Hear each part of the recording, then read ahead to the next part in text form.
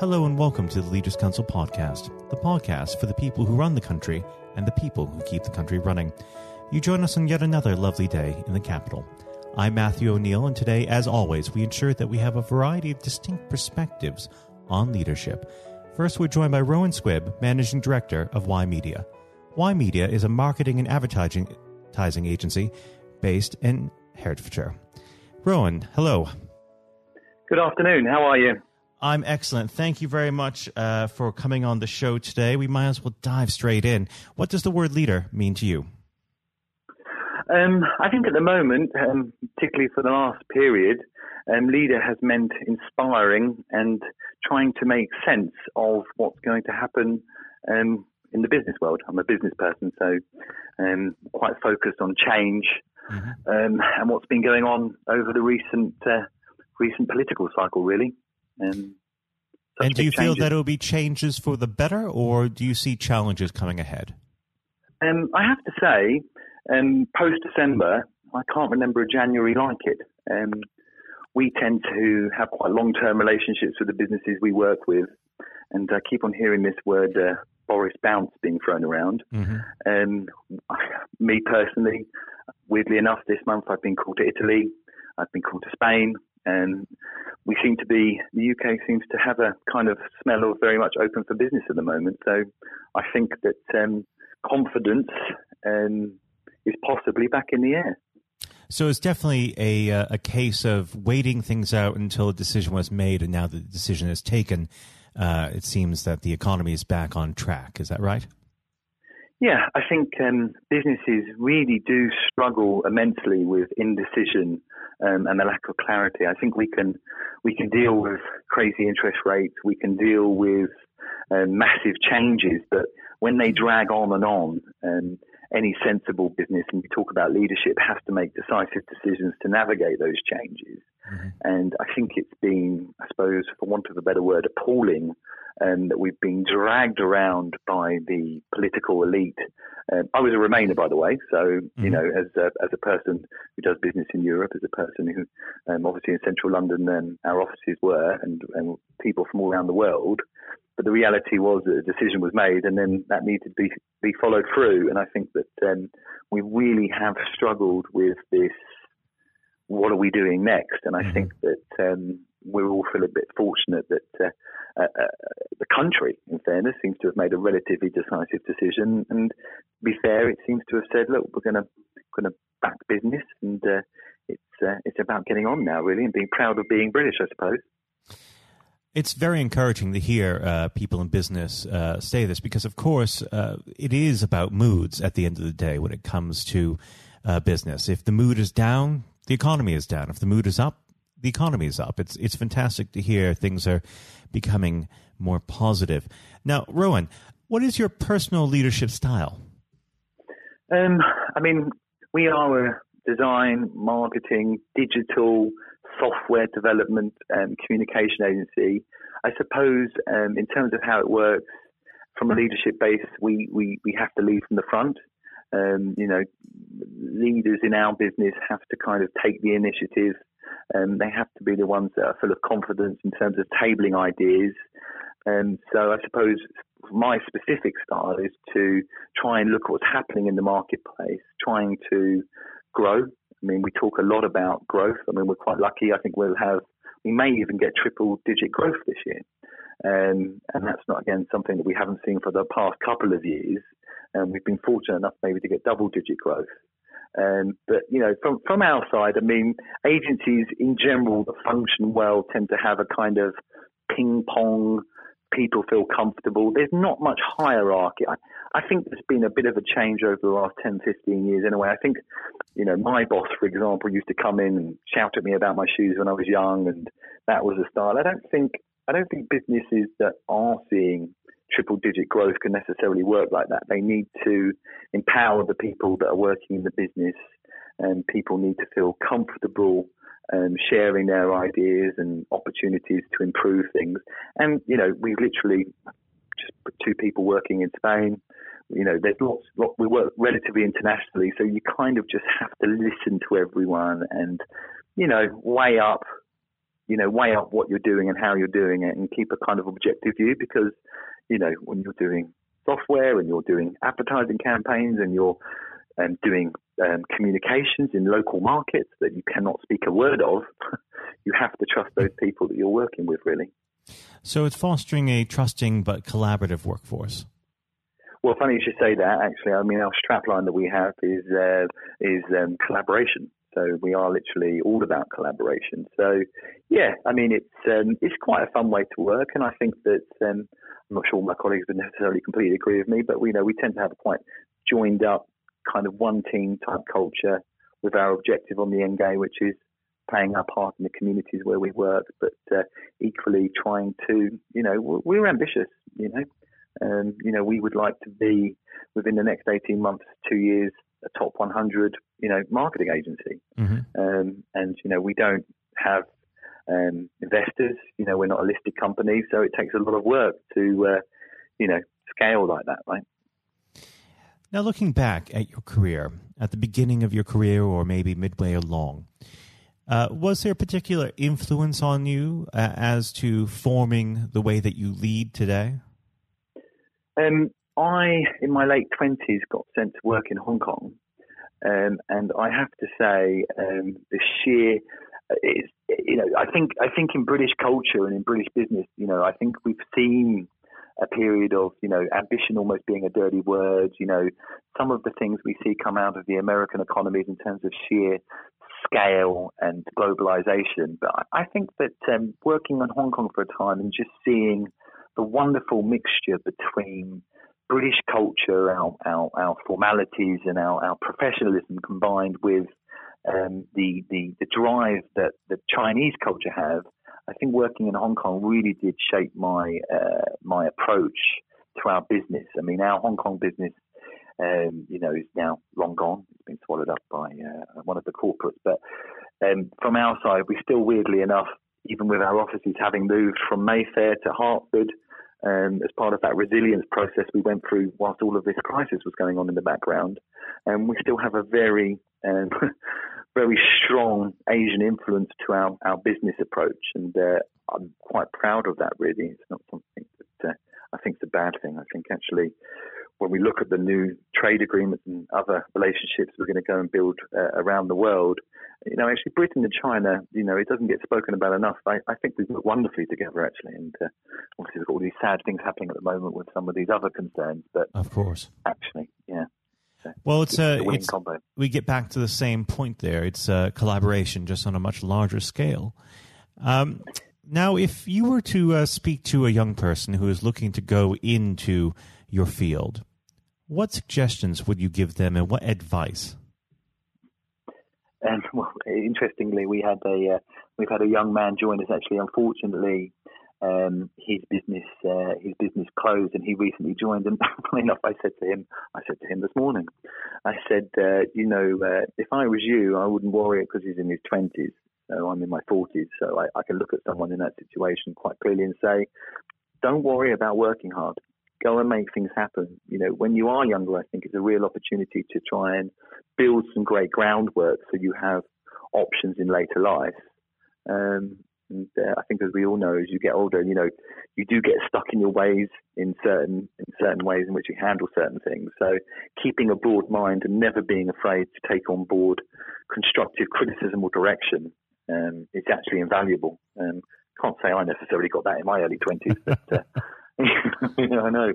But when you look back at others, you can kind of say that, can't you? Old head, young shoulders, right? Oh, well, most exactly. That's actually an interesting point. If you were to be able to speak with yourself a decade ago, what would you tell yourself to do in terms of which leadership strategies would you keep and which ones would you chuck out? Well, I think first and foremost, I'd probably tell myself to buy Apple stock, but I think if we put that to one side. Money is money, but I think real business people, they actually enjoy taking on risk. And I think that, if I was to go back to speak to my younger self, if we're really trying to do our bit for our country and try and create opportunity, I think California's entire economy, just California as a state, is worth more than the entire UK. And if you look at the businesses there, what America does incredibly well is it innovates, and it's not scared. We've seen it with Ocado, we've seen it with Purple Bricks, but I think that I would have said to myself, be bold, be brave, and give something a go.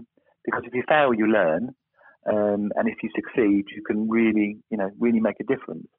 But unfortunately, it's all about circumstances. I wasn't necessarily someone that was of means when I was younger, and I was actually I was a teenage father. Actually, I had my first child at 19. Mm-hmm. So you have the realities of your responsibilities. But I would still say it's always good to take some risk, not being afraid to reinvent things. Well, Rowen, unfortunately, our time together has drawn to its close, but I do hope that you come back on the show very soon to update us on how Y Media is doing. Rowen, thank you. Look forward to it. Thank you. That was Rowen Squibb, Managing Director of Y Media. And now, if you haven't heard it before, is Jonathan White's exclusive interview with Lord Blunkett. We're joined today by David Blunkett, Lord Blunkett, former Home Secretary, former Education Secretary. David, thank you very much for joining us today. You're very welcome. It's always a pleasure, but since we are talking around the theme of leadership, it would be remiss of me if we didn't start with the leadership election going on in the Labour Party. Apart from, I'm sure, your delight that a certain someone is leaving a post, what are your thoughts on it so far? Well, I think the party membership are going to make a very clear decision. Are they in the stands watching, or are they on the pitch playing? And if they want to play, then the two candidates that are in for the future are Lisa Nandy and Keir Starmer.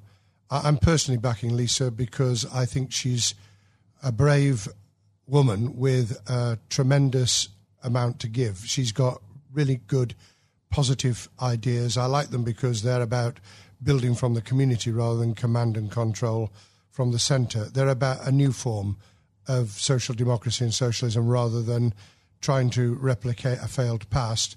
And she can reach out to people that others can't. So I'm giving her my backing. I think Keir Starmer is very professional, very able, and presents extremely well. And I hope that one of those two actually come through in the election on the 4th of April. There has been a lot of criticism, especially from four candidates a little further left than them, who've criticised even the last Labour government as being part of 40 years of Thatcherism. Yes, I think it's really unfortunate, particularly when new MPs come in having seen large swathes of their colleagues lose their seat, to roll up the 13 years of Labour government with everything that I'm so proud of. I mean, we were not neoliberals or anything like it. We were able, in the first 10 years certainly, which I played a part in, to be able to turn the economy around, to invest in health and education, to be able to transform people's aspirations and their hopes for the future. And that included ensuring people got the minimum wage, which we never had before, Sure Start to nurture youngsters from the moment they were born, transformation in the quality of education. And all these things actually add up to helping people to improve and change their lives for the better. And anyone who thinks that's not good and that isn't a government to be proud of needs to answer the question, what shibboleth is it that you would want that would actually have done more to change those lives? I can think of two or three myself in terms of dramatically taking on inequality, although 500,000 children were taken out of poverty in those years. I can think of being even tougher on crime, even though I was dubbed as one of the tougher Home Secretaries, because the people that I cared about most were, on the whole, not exclusively, but mainly the victims of crime. I can think about taking on the very, very rapidly growing transnational power of the big tech companies, which we still need to work through in terms of how we do that from a single nation just off the coast of Europe, and how we work internationally without getting caught up in wars we don't want to be involved in. But how are we international in a way that ensures that we play our part in making a better life for humanity as a whole, rather than disengaging and becoming alien from the rest of the world? Those are big questions for the social democratic left, particularly with artificial intelligence and robotics changing the world of work forever, I think, in the next 20 years. An ageing population. Labour got 18% of the over 65 vote in the general election. Just 18%. It's staggeringly. It's extraordinary. Staggeringly bad. And climate change, which we all know is going to be either a big gain or a terrific political trauma. We've got to take people with us. No matter which political party it is, the changes that will occur in this decade especially will determine their future ideologies, certainly. And speaking of your time as Home Section in government, you worked with so many different individuals of all political stripes and none at all. Is there someone, and on the theme of leadership, that stands out to you that embodies some of those qualities you described earlier? Yes, I mean, it's on the theme of bottom-up. It was some of the most inspiring head teachers and classroom teachers who, in really, really difficult circumstances, were actually transforming the life chances of children by inspiring those children to want to learn, to, if you like, lighting a candle inside them, giving them a window on the world, which created an inquiring mind and an understanding that the world was their oyster, that they could do things with support. My philosophy has always been mutuality and reciprocity. We need mutuality to support each other. We need reciprocity in terms of understanding that we don't just take, we give a lot as well. And I suppose that really comes down to if you're prepared to do something for yourself, we're prepared to do something to help you. And that's fundamentally in education, but it is in all sorts of walks of life as well. So you can have innovation, you can have entrepreneurship and creativity in business, you can have the way in which people turn things around for themselves. Small businesses have done that, the contribution to new ways of doing things, of thinking differently about our economy. Those are all grit to the mill. Those are the things we need to do. And we can do them together. It's not that you're on the side of the devil if you're an entrepreneur or you're on the side of the angels if you work in public services. We are dependent on each other. You can't have one without the other. Yes. And I think to coin a term, extraordinary, ordinary people, and especially when it comes to, given your answer, David, to teachers, to carers, people that honestly don't get the recognition they deserve on a day-to-day basis.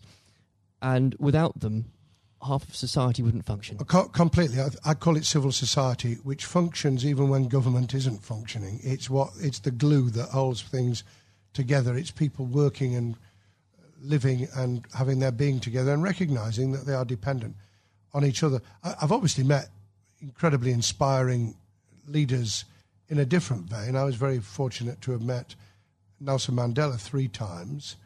I met Bill Clinton a number of times, both of whom, in very, very different ways, were inspiring leaders. I've met people in leadership positions who couldn't take a decision to save their lives. Tony Blair famously said in his conference speech the year before he stood down as Prime Minister, and I knew exactly what he meant. He said the worst ministers are those who won't take decisions. And anyone in a leadership role needs to, A, know why they're there, what they intend to do with the authority that goes with being a leader and a manager, and then how to draw people in as a team to be able to implement it so that it's a team approach. It's not someone out on a white charger. It's someone who can mobilise, motivate, provide incentives for people to feel that they're part of the solution as well. And I think whether it's politics, whether it's business, whether it's sport, it's exactly those qualities that you need to succeed in any of them. Yes, it is. And if people recognise that and they have a clear idea themselves, they have and build, because you can build, leadership qualities. They know how to manage their own time and their own emotions, because we all, from time to time, feel like really losing our temper, and I don't pretend for a minute over the years that I haven't. How to control your own feelings and emotion, and how to bring the best out in other people's. How you work out that people who are really good don't threaten you, they complement you. People who have complementary skills to you are really valuable. And I suppose the ability to listen, not just for its own sake, but to listen because you are conglomerating, I suppose you would call it plagiarising, thoughts, ideas, ways forward from everyone around you. I often think that football managers wouldn't do too bad a job if they actually talked to the fans after the game. Well, everyone knows, David, you're a big Sheffield Wednesday fan. I know. Can't be easy having to hear the praise of Chris Wilder and Sheffield United every week after week. No, it isn't, although it's damn good for Sheffield, so I'm being a bit magnanimous at the moment. That's very good about of you. Sheffield United in the Premier League, because it does change. It lifts the image of the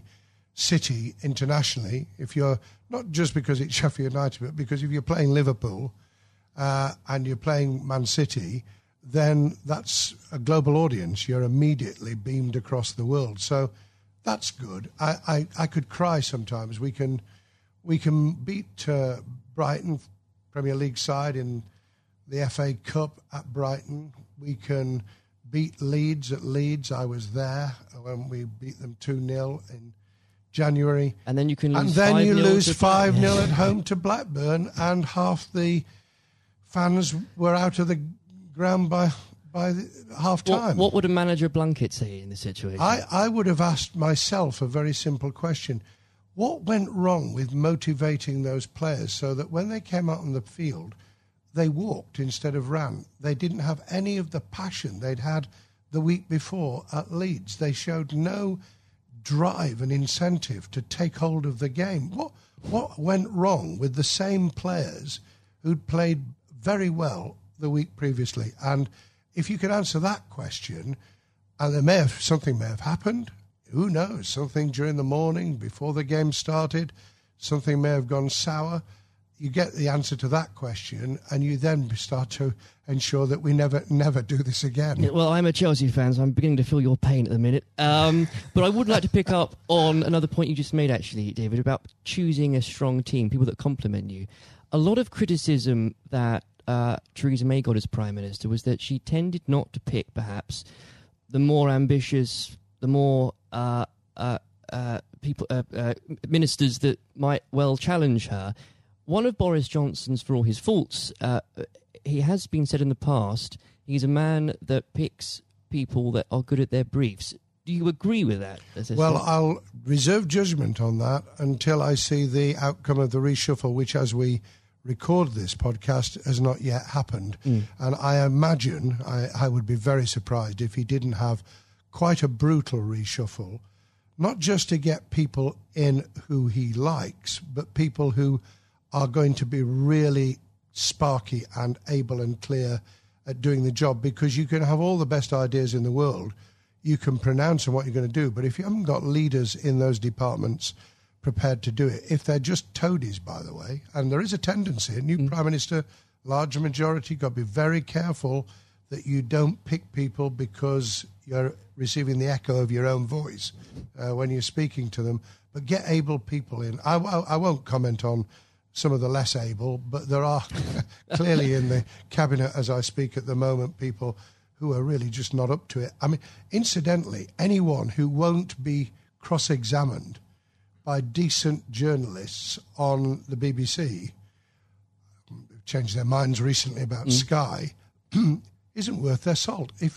But part of being cross-questioned is to demonstrate to yourself that you've got a grasp of your brief, that you believe in it, and that you can persuade people of it.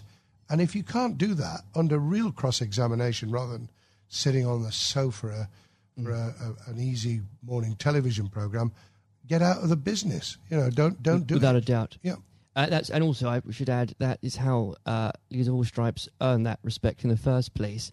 But there is a question, isn't there? And try and answer the questions. That's what I always tried to answer the questions. Or be very good at avoiding them. Either way.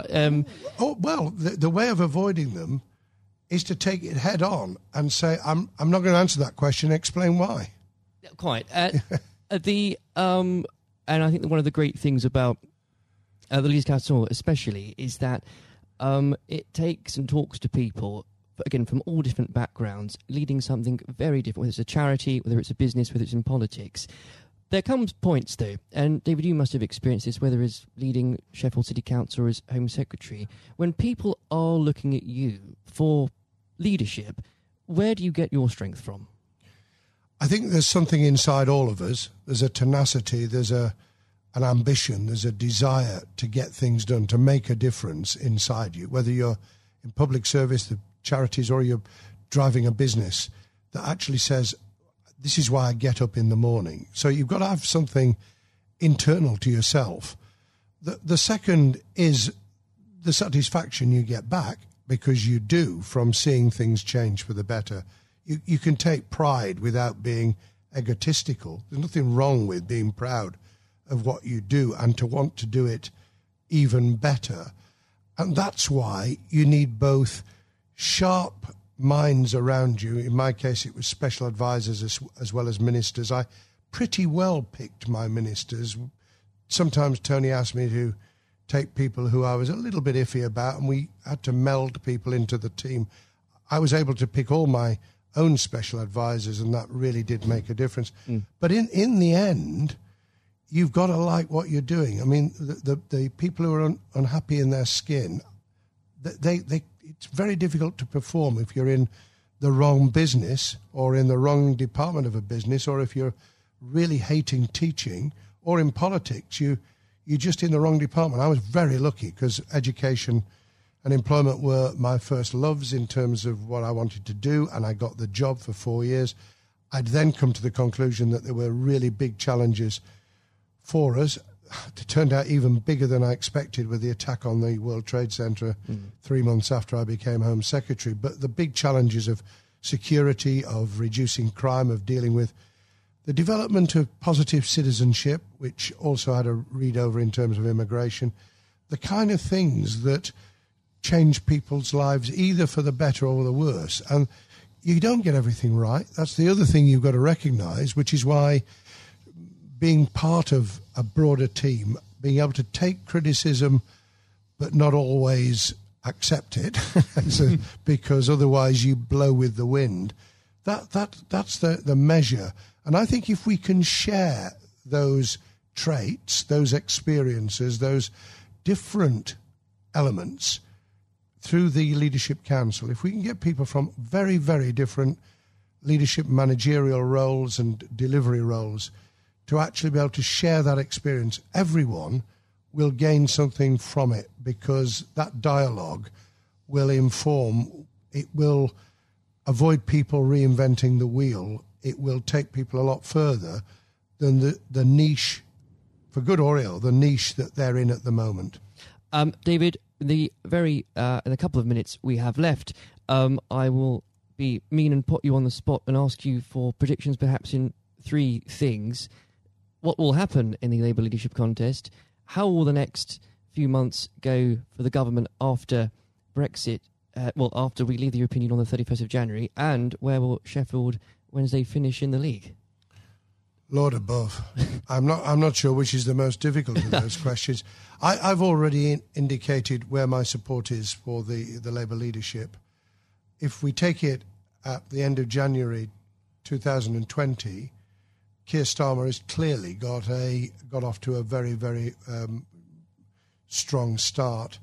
I think, however, it will be very much down to who can reach those parts of the Labour Party membership that came in on the back of Jeremy Corbyn's election in 2015 to that post, who can be persuaded that what they want to see and the big changes they'd like to enact can only be brought about in any form if we win, and we win back the tragic loss of people on our side in December 2019, and that's got to be Lisa Nandy or Keir.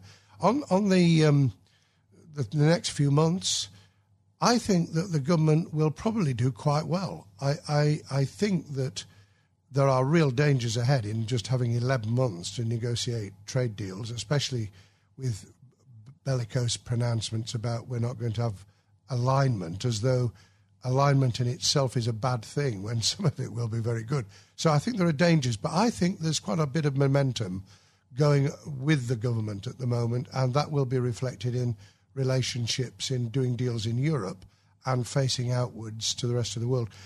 Sheffield Wednesday, God help me. I mean, how is it that two of the things that are most important to me, other than my family and loved ones, is football and politics? I think Sheffield Wednesday will be hard-pressed now to get into the playoffs. If we do, I think we could pull it off, but I am really reluctant. And I think on that prediction, your reputation will be judged. Lord Blunkett, thank you very much for joining us today. God bless you, Jonathan. This has been the Leaders' Council podcast. Thank you for celebrating excellence in leadership with us. I have been your host, Matthew O'Neill. Until next time, goodbye.